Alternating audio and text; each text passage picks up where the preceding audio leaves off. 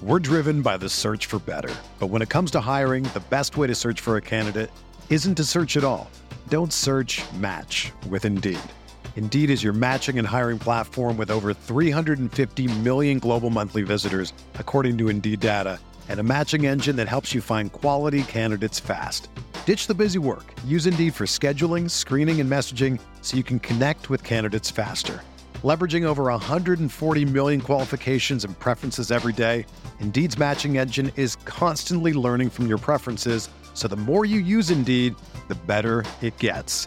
Join more than 3.5 million businesses worldwide that use Indeed to hire great talent fast. And listeners of this show will get a $75 sponsored job credit to get your jobs more visibility at Indeed.com/Blue Wire. Just go to Indeed.com/Blue Wire right now and support our show by saying that you heard about Indeed on this podcast. That's Indeed.com/Blue Wire. Terms and conditions apply. Need to hire? You need Indeed. Achieving a gorgeous grin from home isn't a total mystery with Bite Clear aligners. Just don't be surprised if all of your sleuthing friends start asking, "What's your secret?" Begin by ordering your at-home impression kit today for only $14.95. Bite Clear aligners are doctor-directed and delivered to your door. Treatment costs thousands less than braces. Plus, they offer flexible financing, accept eligible insurance, and you can pay with your HSA FSA. Get 80% off your impression kit when you use code WONDERY at Byte.com. That's BYTE.com. Start your confidence journey today with Byte. This is the Sooner Sports Podcast, your all-access pass to Sooner Sports. The Sooner Sports Podcast is presented by Allstate. Are you in good hands? And by Riverwind Resort. Riverwind Resort, the place to be. Oh, mama! What a play! Now, here's your host, Chris Plank. All right, welcome into the Sooner Sports Podcast. We call this the game plan as we prepare for Oklahoma and Baylor, look back on OU and Tulane, along with the voice, Toby Rowland.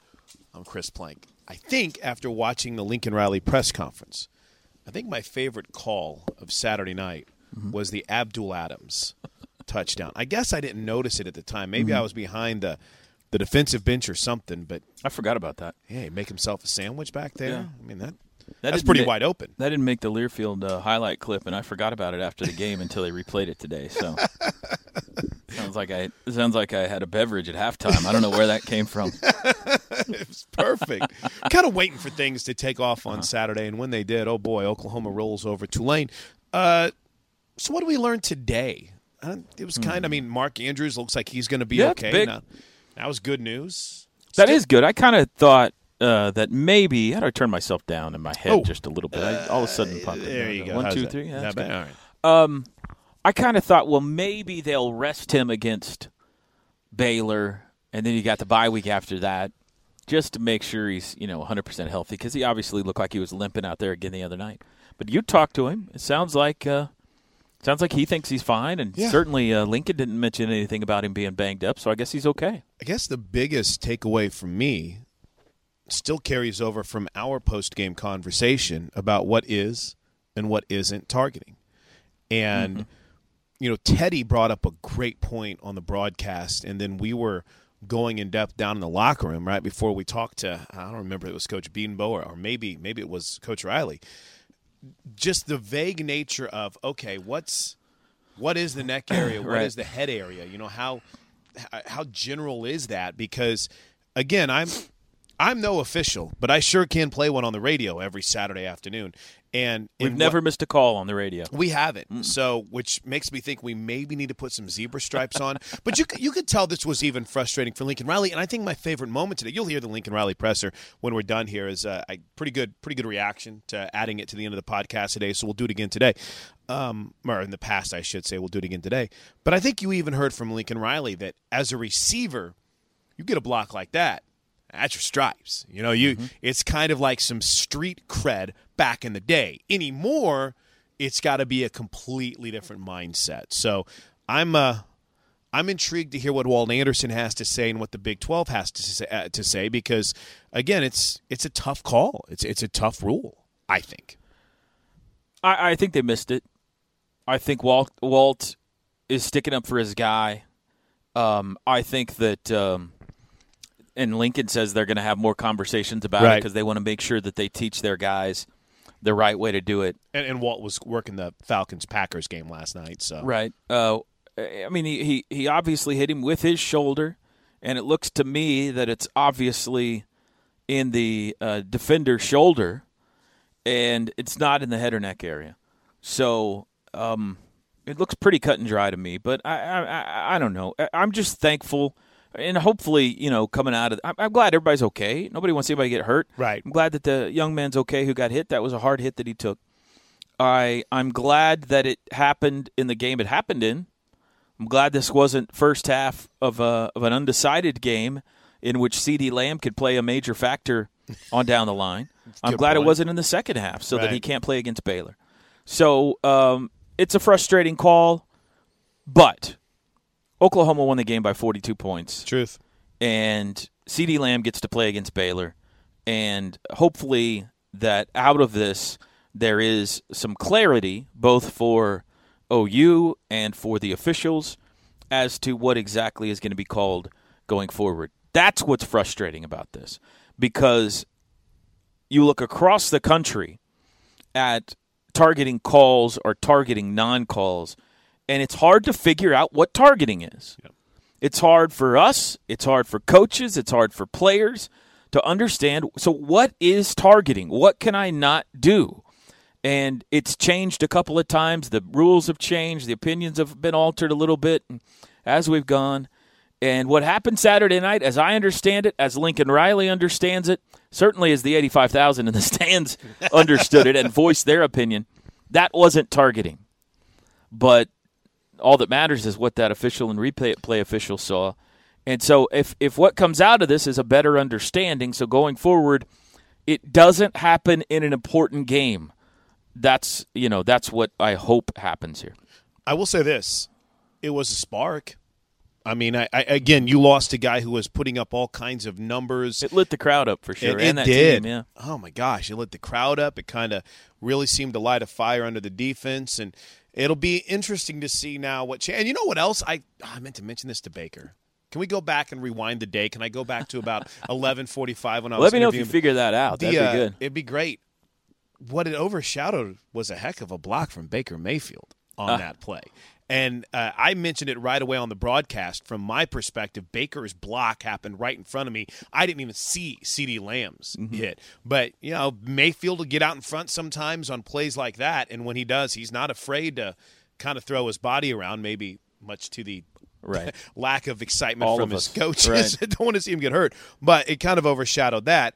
And we got back to business, and the Sooner defense stepped up. Parnell Motley continues to make play after play after play. We talked to Stephen Parker. They feel good. And you have that leadership. I thought another good moment from today, Lincoln Riley said, I don't know if Obo would have been as successful a couple of years ago as he was Saturday, as he's learning how to, I don't know if the term is pace yourself, but be smart with your speed and your eyes. And I think I saw the growth of a captain on Saturday, too, with Obo in this defense. Agree with everything you said, and I hope that it doesn't get lost in the CeeDee Lamb block controversy the day he had. Yeah, thank you. Before that. Right. 2 touchdowns. The catch on the OU sideline that wasn't a touchdown, where he went 12 feet in the air, it looked like, to grab it. Insane. Was his most spectacular catch of the day. And I think we have an answer now to one of our preseason questions, which was what playmakers are going to emerge at wide receiver and running back. That's still a question at running back. Now, they've played well there, and I like them all. I like what I've seen from Abdul Adams and Trey Sermon, but the one guy has yet to really put himself head and shoulders above everybody else. But CeeDee Lamb's a star. CeeDee Lamb, through 3 games as a true freshman, has showed us he's next. He's the next in the line of Clayton and Shepard and Westbrook and Stills. It's Lamb. That's the next name that you're going to see there, number 9, because that kid is fast. He's big. He can jump out of the gym, to borrow a basketball phrase. He's got great hands. Everybody who knows him, have you had a chance to talk to him? He was in the Red Room whenever we were waiting for our interviews in the running backs room, so we did not get a chance to talk. Everybody says he's sharp, delightful personality.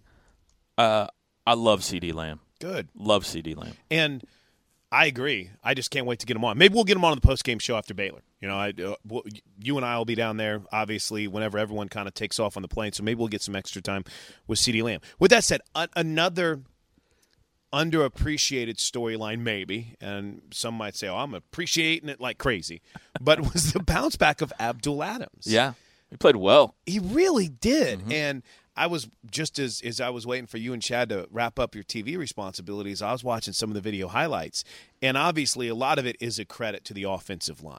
But being behind the benches, I noticed that there was a huge coaching point for these guys to make sure that they're following their blocks and they're finding the right lanes. And as soon as that conversation took place, Abdul Adams went in and made some plays. So as far as that timing, I thought that was reassuring. Coming off a fumble 2 Saturdays ago at Columbus, he's been a nice little maybe underappreciated storyline so far this year, because you had Trey Sermon step up against Ohio State. You had, oh my gosh, Marcelli Sutton. You named the running back from Saturday night. But here's a guy that's been pretty consistent through the first 3 games. Good for him. You're right. He ran the ball hard. He looked like the best back we had on Saturday. I think one of the things you're seeing here early in the year is that Lincoln is telling the truth when he says he's going to play whoever is best on that night, and maybe it's whoever had the best week of practice. We've all been on teams. I was on a team one time where I wasn't the starter, and it was frustrating when you'd go have like a basketball. You'd have a better practice than the other guy at your position, and you'd shoot better than him that week, and then it'd get time to the game, and well, that guy's our starter. I mean, he's playing. Good for you for having a good week, but he's our starter, and that hasn't been the case for Lincoln so far. I mean, whoever is having the better week of practice is going to play, and then even once the game starts, whoever's having the better game is going to keep playing. And against Ohio State, that was Trey Sermon at running back. And against Tulane, that was Abdul Adams and Marcellius Sutton. And then even at wide receiver, Marquise Brown doesn't touch the field against Ohio State. He is their leading receiver and the Big 12 newcomer of the week against Tulane. Dimitri Flowers is still running over Buckeyes. Unreal. Never touched the ball against Tulane the next week. In fact, I don't think a ball was thrown his way. No, he didn't have a reception or a rush. So, but I think it makes Oklahoma incredibly difficult to scout right now, because other than Baker Mayfield, what are they throwing at you? I mean, it could literally be the kitchen sink. I mean, Lincoln Riley has a closet full of weapons, and he just goes in every week and says, all right, this week I'm going this one, and this one. Good luck figuring out who I'm going to use next week, by the way. And I think it also makes an unbelievably competitive situation in practice, where they know that they're watching, and they're going to play the guy who's best, which is it usually brings out their best. I had to laugh. I don't know if we talked about this on the air. So this is a podcast exclusive, if you will. But Coach Bill Bedenbaugh has become one of my favorites.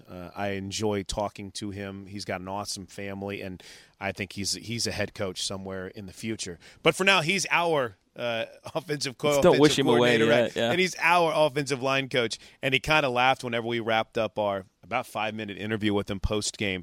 He looked at the score sheet and said, 631 yards, 62 plays. And he looked up at Teddy and I goes, and I'm still mad. And he laughed. But that to me was a very, I don't want to say reassuring thing, because there's nothing in Chris Plank's body or Toby Rowland's mind that said, well, the coaches are satisfied. They feel good about things. They're tearing down the goalpost. Yeah. But just to even say that they acknowledge, all right, listen, we play pretty good, and it took us a while to get things going against Tulane, and we still put up 631 yards, and maybe it wasn't our overall best effort. And Baker said it was his worst game in a year. Yeah. And they put up over 600 yards of offense. That's unbelievable. Yeah. You know what I just now realized? I pulled the stat sheet up because I wanted to check total yardage. We were 4 of 7 on third down. Mm-hmm. 4 of 7. That's one area this season where I feel like, and I know as soon as I pull up the overall numbers, it's probably not going to – I feel like this team has been really good on third down so far. It's right at 50%. It's right at 50%. Honestly, the number, if you look up their third downs that'll catch your eye, is there haven't been very many of them. That's true. They've They've gone to third 12 down. of 25. Yeah, through three games, 25 third down. So that's and they're averaging 8 third downs a game. Their opponents have had 41 so far. Not picking up. That's how many times they've gone to third down. Wow. So it's hard to get to 631 yards of offense and only go to third down 7 times. But that's what happened on Saturday. Ooh, I know a stat I'm looking for now. I want to know what their average second down range is. Because what does Teddy always talk about? Second down and 4, second down and 5. That's where you can really open up your playbook a little bit. It seems like that's been about what we've averaged so far, right? They've done well there, and they've had a whole lot of big plays. I mean, they just, on first or second down, they're picking up chunk yardage. They led the nation in yards of plays of 20-plus yards going into Saturday. And I don't know how many of them they had Saturday, but I bet they're still either at the top or close to it in that category. And that's an area where we thought, well, no D.D. Westbrook, no Joe Mixon, no Samaje Perine. Is this team going to be able to make the big plays this year? But, I mean, they've repeatedly made big chunk plays with this offense. And just kind of transitioning to Baylor, of the many areas they've struggled with this year, I think that they are completing 40% of their passes.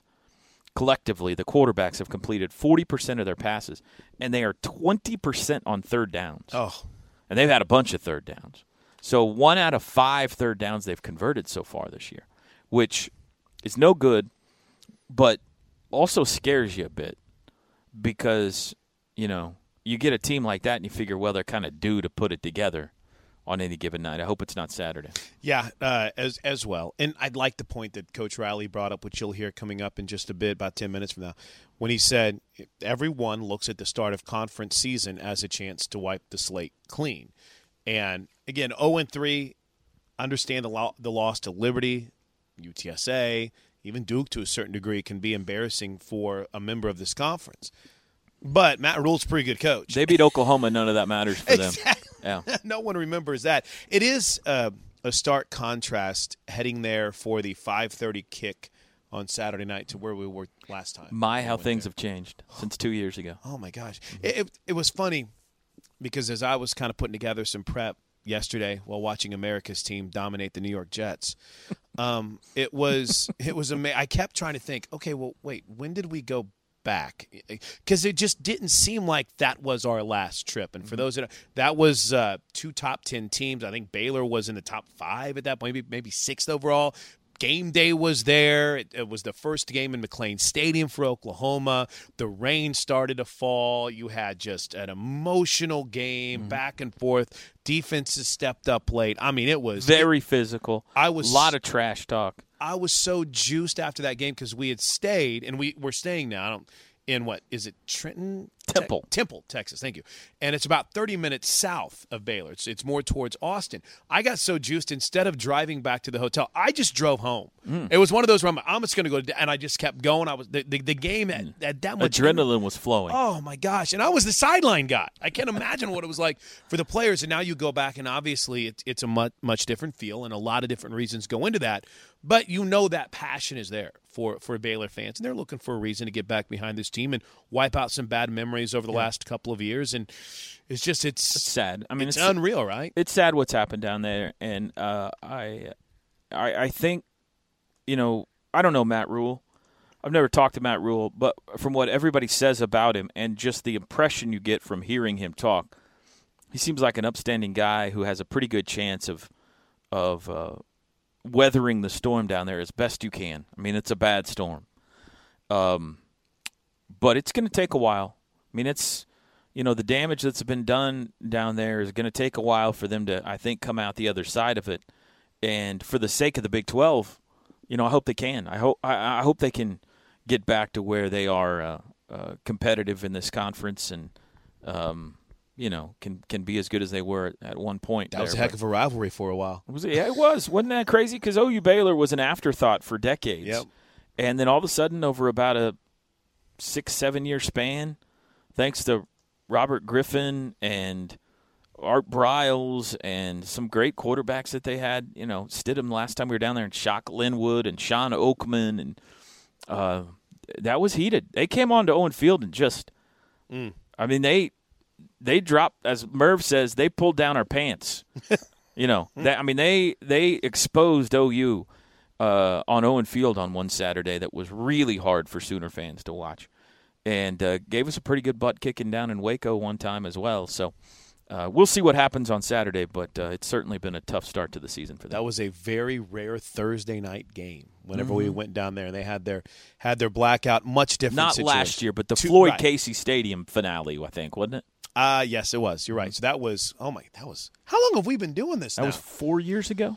Wow. We've only called one game in the new place. That's right, and that was the only time we've won when we've gone down there, because you had our first trip. Our first trip down there was the RG3 throw. Right. His Heisman moment, if you will. The second trip was Seth Russell, or was it? No, Bryce Petty on that Thursday game, and now the third was the incredibly now. This is our fourth trip down there. I think we're going to see a lot of Sooner fans in the no doubt in the stadium Saturday night. Yeah, no doubt. Maybe more than Baylor. I mean, I don't know what they're drawing right now. I know they're frustrated with how things are going, but I mean, shoot, anytime OU plays down in Texas, not just people making the trip because it's easy, but there are just swarms of Sooner fans that live in the Dallas and Austin and Waco area, and they all show up. So there'll be a handsome contingent Saturday night in Waco. I'm sure some fans are curious, and I am too, because while we talk a lot, I don't know if I've really asked now. The third coach's show is dropping tonight, and you'll be live out at Rudy's, and the crowds have been incredible. You and Ted will have the huddle prior to that at 6 p.m., so if you want to go out and get some great barbecue and enjoy Coach Riley and Teddy and Toby talking a little shop, how different has that been? Now we're 3 weeks in. We're going into week 4. Different than with Bob? Yeah, and not just that, but everything from the pregame interviews. We talked about it leading into the season, but now that we have, a third of the way after this week and a quarter we're a quarter of the way through the season. After this week, we'll be a third of the way through the season. Has been noticeably different? Has there been anything that's kind of stood out to you personally in those dealings? No, not really noticeably different, other than, let me see if I can put this right. It's a different person. So there's a lot of questions that I had already asked Bob that are fair game again with Lincoln. So I wouldn't say personality-wise they are different. They are definitely different. But I think I had reached a point with Bob by the time he retired that we got along great. And that show was fun, and it was easier than it was when I first started, just because our relationship had grown, I think. And Lincoln is a super easy guy to get along with, as you know. He's super easy. Awesome. and is just fantastic. I mean, just has been a pleasure to work with so far. But every question, like, we do those fifth quarters at the end of and you're like, who would you, what's your wife's favorite meal or whatever, right. Something like that. Well, I mean, you multiply 5 times 12 shows times 6 years. I had asked Bob a lot of those questions, and now I can go back and recycle some of those with Lincoln because we got a different person here. So nice. From that aspect, it's been. I don't know. I mean, just the atmosphere for that show in Rudy's on a Tuesday night has been fascinating this year because I think it reflects the fan base to some extent. It's electric, man. I mean, it is packed, and it starts an hour and a half before Lincoln gets there. Got fraternity guys out there? Fraternity guys building walkways for him to go through, people bringing posters. The line for autograph and commercial breaks is out the door and down the hall and around the side. And I mean, when he says something funny, I mean, the place erupts, and it's just cool. I mean, it's taken to another level, and I think he has energized this fan base, and it's really reflected that night. I mean, you want to come see how the fan base is excited? Come to that show on a Tuesday night and watch their reaction when Lincoln Riley walks in the door. They love this guy. And understandably so. And he's a guy to like. He's undefeated. That's my new favorite thing is and Lincoln Riley is still undefeated. Let's hope we can say that for a long time. Yeah. Here's some numbers. Baker Mayfield threw for 331 yards and 4 touchdowns. It's the 8th time in his Sooner career that he's thrown for 4 touchdowns in a game. I hope I'm not stealing these from stats. If I am, all credit to Dennis Stats Kelly. Might be the only guy listening right now. The win over Tulane was the 25th in Baker Mayfield's career with just 4 losses, which seems crazy. The 25 wins as a starting quarterback ties him for 5th in Oklahoma history. And how about this from Saturday night? We were talking about the slow start for the defense and how much of a challenge that can be whenever you're going up an offense like that, going up against an offense like that. Total passing yards by Tulane in the game, 54. That is the lowest yardage allowed by the Oklahoma defense since holding Kansas State to 45 in the 2015 season. They're off to a great start. I think they're allowing 110 yards a game, period, passing through 3. And that's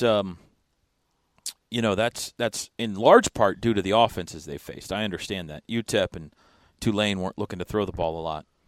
But Ohio State lit them up through the air last year a little bit, and they held them down too. So they're going to face some more prolific passing attacks on down the line here, and that secondary is going to be tested.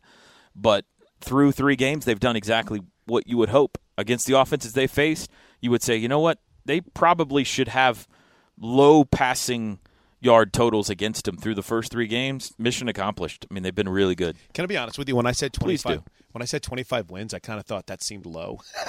See, like Baker's been here for so long. I'm like, wait, 25? I went and looked, and that's pretty incredible to see what he's been able to do in his career so far. All right, final thought before I let you go. Does Toby Rowland have a ghost Twitter account anywhere that he uses to tweet compliments about himself? No, but now that I have seen Kevin Durant's supposed, that's right, alleged, right, ghost account, I did think, that's kind of smart. No, I do not. I do not have a ghost account. I don't know. I don't think I know how that happens. I'm need more than one email address, I guess. I'm right? Not Twitter savvy. I'm barely Twitter savvy enough to be able to send my own tweets. Not near Twitter savvy enough to know how to create a ghost account. So that's awesome. No, all right. Well, listen, we got Lincoln Riley coming up. Toby, thanks, man. As always, enjoy hanging out with your buddies at Landers, and then, of course, we'll invite everyone to come out tonight to the Lincoln Riley Coaches Show. As you said, it's a fun environment. So it's a lot of fun. Thanks, Chris. Speaking of Lincoln Riley, here's Lincoln's press conference from Monday. Yeah, really, again, going back and watching the film, really happy with the way our guys again responded. In the game against Tulane, there was a lot of different challenges in that game. Some things that we've got to correct, certainly. A lot of growth that still has to happen, but I think we're trending in the right direction, especially here heading into Big 12 play. Obviously going on the road this week, going down to Baylor to play those guys. Got a lot of respect for Matt Rule. We were on the East Coast there at the same time for a while. Got to see the job he did at that Temple program. Kind of the transformation there was really incredible. He's a really, really good football coach. A lot of great experience in his career. Also, coached against him, I think, either 1 or 2 times there at East Carolina. And also his defensive coordinator, Phil Snow, is definitely one of the best in the business. So they've, they're going to do a really good job at Baylor. They've gotten off to a little bit of a tough start, had several close games. But when you turn the film on, you see the potential and you see the growth, in them from game 1 to game 3. They've had a lot of guys out. They're starting to get some good players back. They've got some really good experienced players on both sides of the ball. They've been very explosive offensively. Had several big plays the other day in the Duke game offensively. A lot of big passes that they hit that we'll have to do a good job of defending. And defensively, they're starting to get a lot of pieces back. They missed some guys early. First game of the season against Liberty, you can tell their personnel is starting to get better, starting to understand more what they're wanting to do defensively, and thought they had some spurts the other day against Duke where they played really, really well. So this is a good football team, and right now it's a clean slate for everybody. It's the first game of Big 12 play. Everybody's got a lot of hope. Everybody's got a lot of excitement in regards to that. We're no different, and we're going to have to show up down there ready to play. So we're excited to be into the Big 12, excited about the start that this team's had, but now that's off to the side, and our total goal here is getting off to a great start in this conference race. So, when you saw the Lamb play again, what did you see? I've talked to Walt Anderson a little bit about it. Going to talk to him some more. He was reffing the Falcons game last night, so I'll catch up with him here a little bit more later. Honestly, we were told that they agreed with the call, that CD hit the guy in the head.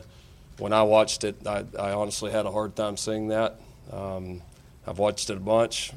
I understand those things are close, and I understand that they're going to err on the side of safety, and I don't disagree with that at all. But we're going to have some more discussions to make sure that we are doing a good job of coaching our players the right way, and that we totally understand how it's going to be called, and so hopefully we can avoid that kind of situation. Was this a deal where it looked like there might have been some incidental contact between the two helmets that? Well, there's no the kind of reaction. Yeah, there's no incidental. I totally agree with the Big 12.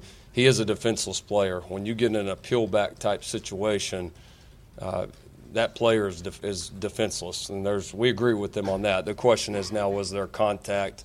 Was there head-to-head contact? Was there contact in that above the shoulder area?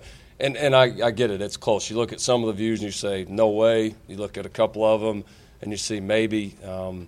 I think the player's reaction, the fact that the head never really snapped back was maybe my biggest point. But, I understand that it's close, and I understand that they want these guys to throw the flags if it is close so that they can get a look up top. So I get it, and it's close, and, of course, when it's your guy, it's harder to agree with it. So, Lincoln, are coaches going to have to think about maybe coaching up different ways, like maybe just screen guys off or do something else? No, it's already things that we've had to adjust, offensively as far as blocking, defensively as far as the way we tackle. You've got to understand when a player's defenseless that he gets a lot more protection, and you've got to understand those situations. So we already have, but I think this one may even adjust our coaching a little bit more. Is he supposed to announce his presence there? What's I'm going that? to block you now. Is he supposed to announce himself, or is he supposed to run along with him and kind of just get Yeah, away? no, you can't get anywhere near the head, and that's so if that's how it's going to be called, we're going to have to be more conservative about our approach with it. Just trying to be clear, is there been a subtle change in the rule at all, or is the rule still the same as it was a year ago? No, it's still the same. I just think the level of enforcement, is continuing to get stronger. And I think the thing that I see is if you're going to tell officials to throw anything that's close, then in my opinion it should be clear evidence that it absolutely 100% happened because of how severe the penalty is. If the penalty was just a 15-yarder, not an ejection, I get it. But in my opinion, the fact that it also brings along an ejection, let's make sure that he 100% hit him in the head. And I don't think either one of us can sit there and say 100% either way. That's the problem I have with it. We're going to kick a guy out. That replay ought to absolutely, beyond any doubt, confirm it. And I think that's where maybe there's a little bit of maybe an area we need to look at. When you have such a young player like CD, do you worry about him being tentative rather than more instinctive when he gets called for a play like that? No, not him. I don't. Some young guys maybe, but we've got to coach him better, and he did what we coached, so he wasn't wrong in that. So we'll coach him better, and he'll take confidence in that, and he'll be fine. As a player, is he as impressive to the coaches, his development, and where he is right now as he seems to be to the naked eye with the rest of us? Yeah, he's doing well. He's making plays. I think Baker's trust and all of our trust in him is growing, more and more each week. So he's been an impressive guy. His consistency so far has been really, really good. His improvement level's good, and he's obviously a very talented guy. Ceiling pretty high. Pretty high. Yep. Lincoln, going back to the targeting things, how much do you talk to offensive guys about that? Because we think about it as a defensive guy. A lot. You get in those situations we used to coach. I can remember back several years ago, we would chart peel back blocks. That was like a badge of honor. That was like earning your stripes as a receiver, and not anymore. We've had to change over the years, and it's something we talk about often. In even plays like that where there's the potential for it, we talk about it with our guys a lot. Lincoln Marquise was named the newcomer of the year. He's another guy that kind of explodes out of a game. You keep having guys do that every week. How positive is it for your program that every week new guys are stepping up with huge numbers, are playing well no matter where you're playing? I just think it shows that I think the depth, not just depth, but the quality depth is headed in the right direction. That the overall roster is getting, maybe closer to where we think it can be. I think it shows the way we've recruited the last few years. There's a lot of competition still right now on all three sides of the ball. Guys see that, hey, maybe I played a lot against Ohio State or whoever it was the week before, but that doesn't mean I'm getting one snap this next week. I've got to come back and earn it, and there's a sense of that around our football team right now. What's the injury situation? It's pretty good. I think it's we're going to kind of see how a few of these guys respond. I don't think there's any new injuries from the Tulane game that would hold anybody out from Baylor. There's still a few guys from the previous weeks that, Robert Barnes, Will Johnson, Cody Ford, a couple of those guys that we don't know on yet. Lincoln, how does Orlando mature both on and off the field, especially as a leader? He's matured a lot. In the beginning he was kind of almost like a wild stallion. I mean, he's always had the aggressiveness, but I think his confidence has really grown. And then as he started to play well, kind of late in his freshman year, he started to become more of a leader. But no, it's grown a ton. I mean, the guy's changed his body. He's changed his outlook. He's done a good job this year. I know last year he had a bunch of personal fouls, even though, again, you love the aggressiveness. But, I mean, he's even grown in that regard.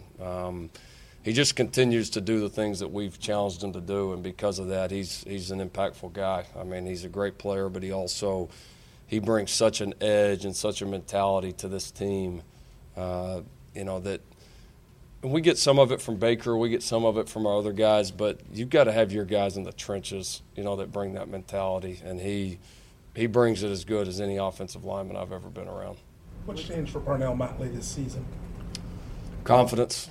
He's confident. He's physically better. Mentally, he's more comfortable with what we're doing. And he's not thinking. He's just kind of letting his natural ability take over, his instincts take over. And, as a DB, there's probably nothing more important than that. After a nice start that you guys have had, what's the challenge this week with a team that's facing a team that's 0-3? You got to try to get guys' attention, or? No, I mean, we're 2 0-0 teams right now. I mean, this is Big 12 play, and we're going on the road. We know the challenges that presents, the opportunity it presents for us. And, again, we could say all we want about a record, but you turn on the tape, and there's a lot of good football players at Baylor. I know that's a really good coaching staff. They're going to get better quickly, and they already have through these first few games. So we know what kind of game it's going to be down there. It'll be a battle. And I know you probably weren't paying that much attention to how much Parnell Motley weighed when he got here as a freshman, but how much progress has he made just in gaining strength and weight since he first got here? Quite a bit. He was really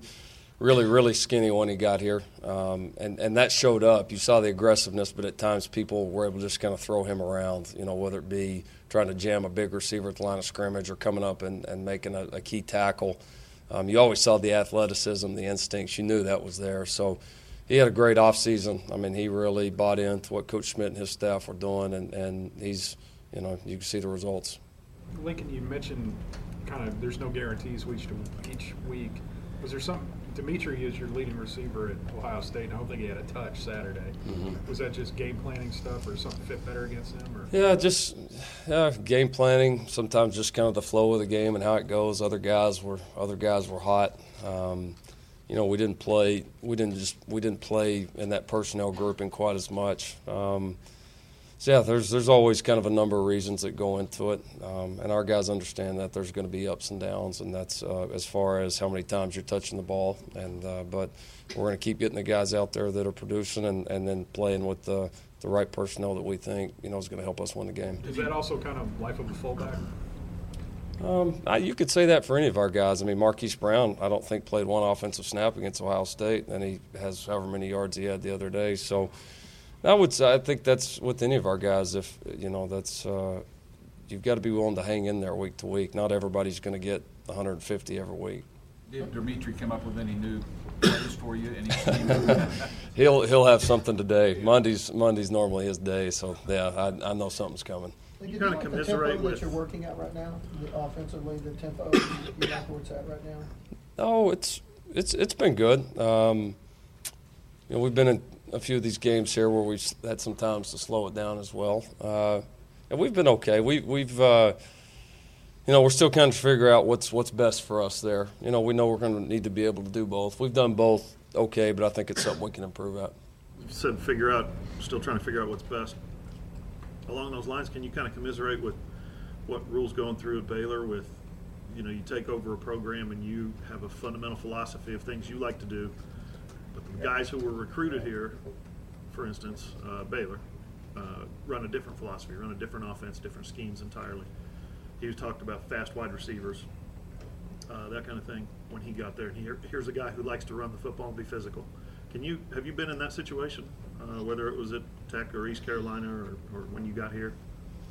Yeah, I mean, I don't know as much about their situation. I mean, but I have been. When we went to East Carolina, things were quite a bit different, and so you, as a coach, you're always sitting there trying to figure out, how much of it do I need to push, our scheme and the way we want to do things, and how much of it do I need to tailor to fit what we have right now. And so, that's each coach's decision. Matt's, we tried to do the best we could at East Carolina, and I know they'll do the best that they can there. Was there some of that here when you got here? When, you had Joe I and think you only got to use these guys now? Yeah, no, I think anytime you go somewhere new, that's part of it, is learning about those guys and what they do best, and then balancing that with getting implemented what you think is best scheme-wise. What's going on with Lampkin? Yeah, we sat him last week. He had a situation from the spring, academic-related situation that we sat him last week, but he'll be available here for us from here on out. What steps forward did you see in the running game on Saturday? Oh, we finally popped a couple of big ones. We probably blocked a little bit better on the perimeter with our receivers, although we're still not where we want to be there yet. I think all the guys ran pretty hard, ran pretty consistent. I think we're starting to gel a little bit between our backs and our O-linemen. O-linemen understanding these backs and the way they hit it, the way that they run, and then our backs understanding, kind of our O-line and where the creases are going to be. So we're still work in progress like all of it, but I thought we took a couple of good steps. Is it safe to assume that that's kind of a nagging injury with Mark Andrews? Are you contemplating getting him 100% healthy before he goes, or is he back in? No, he's really close to 100% now, and we expect he'll be 100% by game time. Several of the players today talked about how this might be a closer team than in the past couple of years. Can you get a gauge through 3 games if that might be the case? It's always hard to compare them. But I do think this team is close. I think we have a lot of leadership. I've said it a lot on all sides of the ball and really in all these different position rooms, which I think helps that. I think the fact that our guys are already so close with this 2017 recruiting class and the way they've come in has been good. And then I think, too, anytime you face something traumatic as a team and you're able to come out through it, it helps you grow together. And, however we want to describe it, I mean, the head coach is changing is a big deal in their lives. And so the fact that they have handled all of it the way they did and stuck together and stuck with us through all of it, I think that kind of helped bring this team together too. Lincoln, it's one thing to have some issues defensively against a triple option you haven't seen and have trouble preparing for, but it's another when the defensive front gets pushed back and they're gaining 4 and 5, 6 yards just on that dive play. Can you address that? Well, it's not all pushback. That's what anytime there's a run up the middle, everybody the first thing they want to say is, well, we're getting pushback on the D line. There were some. Did we get pushback at times? A few times early. The biggest issue though was us coming out of gaps. Again, I thought early it was us overrunning gaps, and I think just almost a little bit overly aggressive.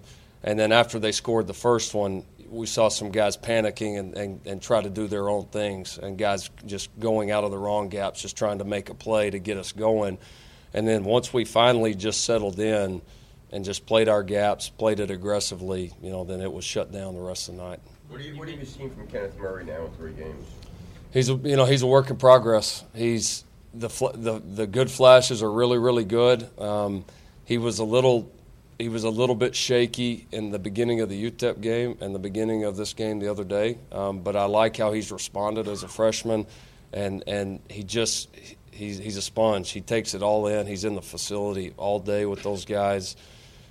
He's just getting better and better quickly. So I like his progress. I like his mentality. We know we need him to be good right now, and I think each week he plays a little bit better, and so I think he's in the right direction. Lincoln, you mentioned finding your tempo earlier. How different has that been? I mean, I think there was a point where Tulane had like a 16-6 time of possession edge on you guys. Is that a feel you have, or do you just have to let your offense run itself, or are you constantly aware of how is this going to affect our defense now that you're the head coach? No, I've always tried to be aware of it. Not that I've done the best job at it, but I've always called, and I say always. I think that's something I really learned from Bob and took a lot from him, was calling plays to help the team, not just help the offense. So we've adjusted the tempo a lot here over the last few years. We've never played full gas for a whole game, and we've never just sat there and played slow the entire game either. So we know we got to be able to do both, and so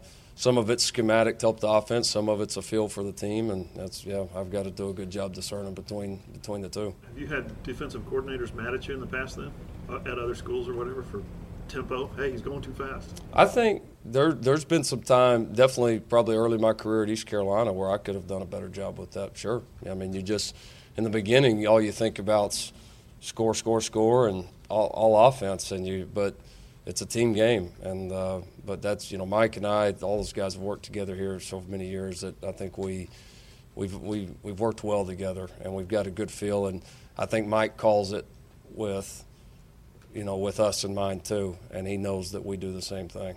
How much of that has helped you kind of expand your philosophy with the running game then too? Because people talk about you. Yeah.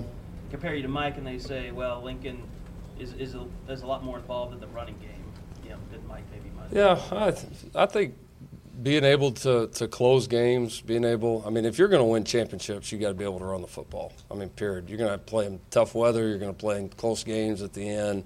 There's going to be tough yards. I mean, you're going to win some games here and there throwing the ball all the time, but if you're going to win championships, you have to be able to run the ball. And so I think that – also, and then also, again, just the personnel that we've had here, the backs we've had, the linemen that we've had. And it's something deep down that this is, if I had to pick on how we would want to run something anywhere, how we're doing it right now is pretty close to it. Lincoln, beginning last season, Baker started running a lot less, and that's kind of continued through this season. What do you kind of attribute to that? His maturity, I think him understanding, what's best for him, what's best for the team.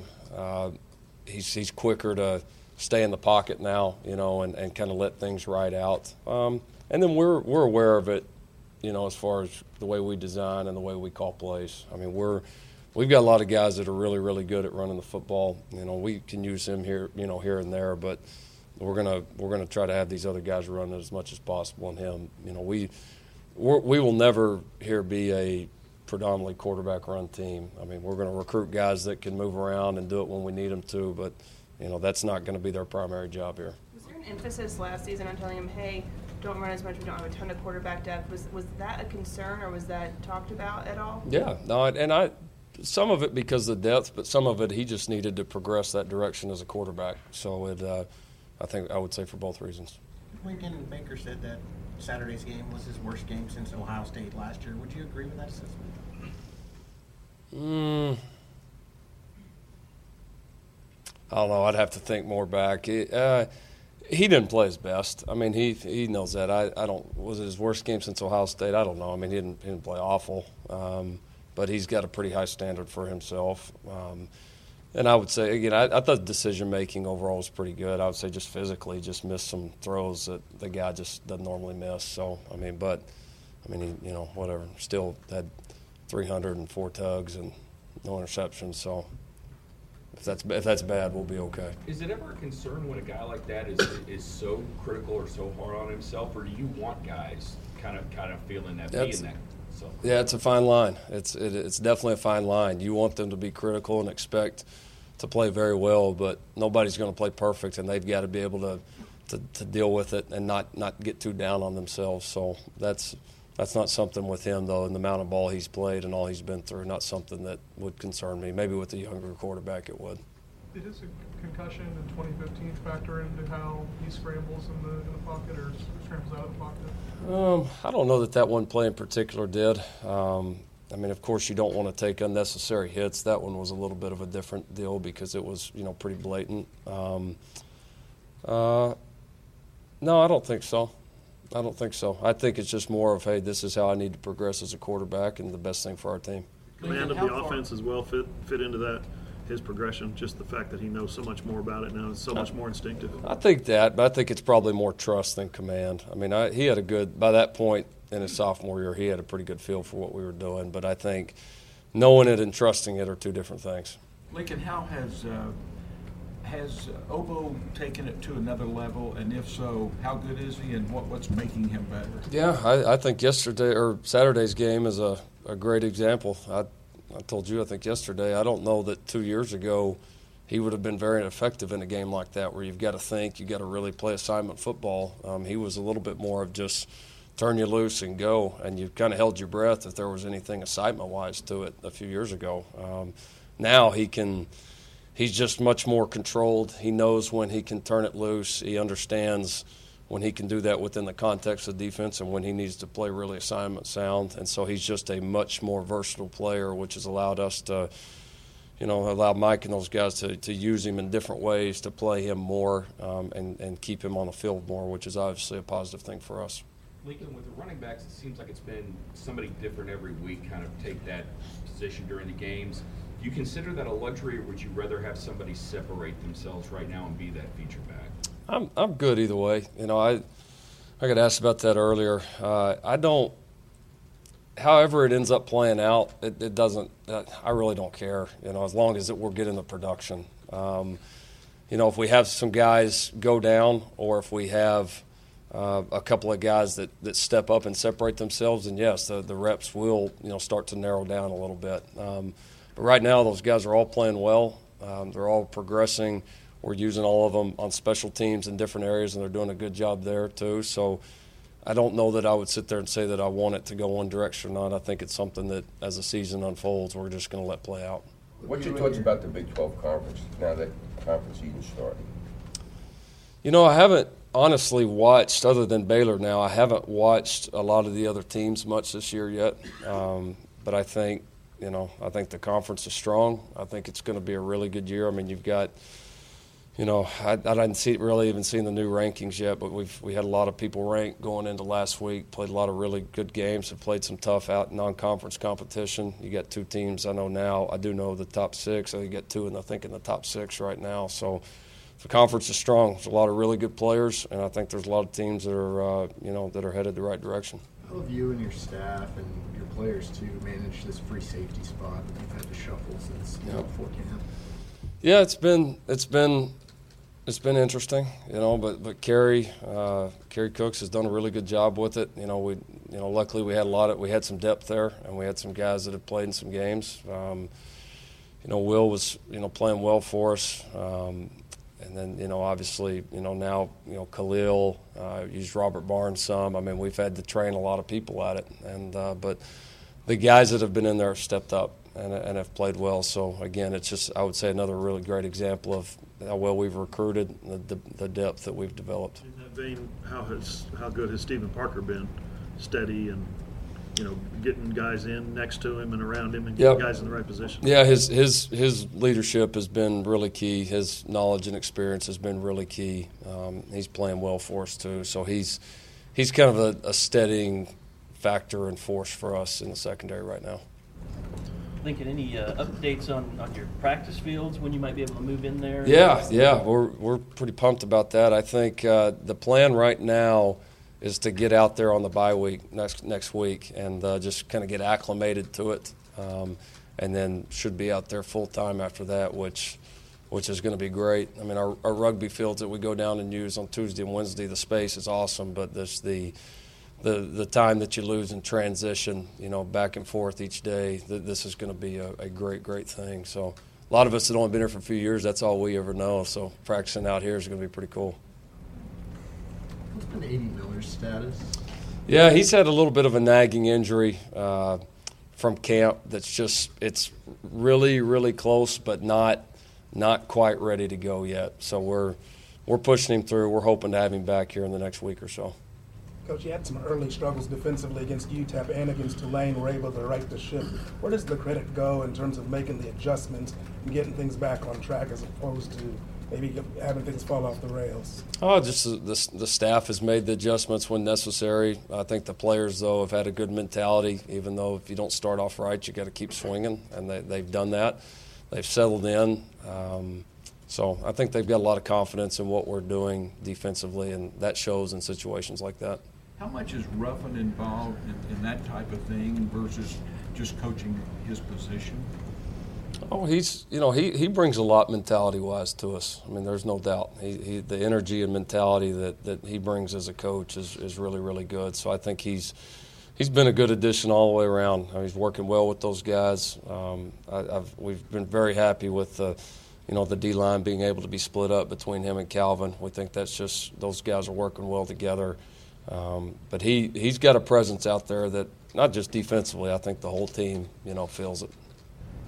So there you have it, the Lincoln Riley press conference wrapping up the game plan here on the Sooner Sports Podcast. Want to give a big thank you to everyone who has subscribed, everyone who has spread the word, and everyone who reached out to thank all of our great sponsors, the Riverwind Resort, the place to be, Allstate Insurance, a proud supporter of the Sooner Sports Podcast and the Sooner Radio Network. Can't thank you guys enough as well for helping to spread the word. Soonersports.tv/podcast as we continue to bring you nothing but Sooner news, and hopefully we can provide your inside link to Sooner football, Sooner basketball, Sooner baseball, and of course, Sooner softball. I'd be remiss, though, if I didn't give congratulations to Melissa Lombardi. As we are taping this, Coach Lombardi has been named the Assistant Coach of the Year in softball. Well-deserved.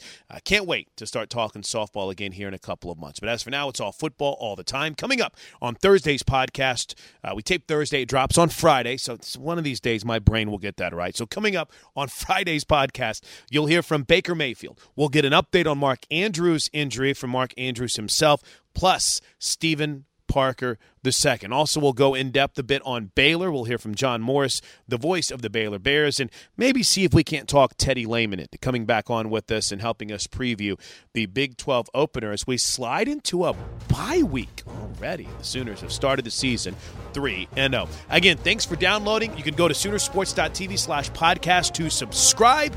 And until Friday, have a great week, and Boomer Sooner, everybody. This has been the Sooner Sports Podcast. Make sure to get all the latest episodes online right now at Soonersports.tv/podcast. And make sure to follow us on Twitter at OU On The Air.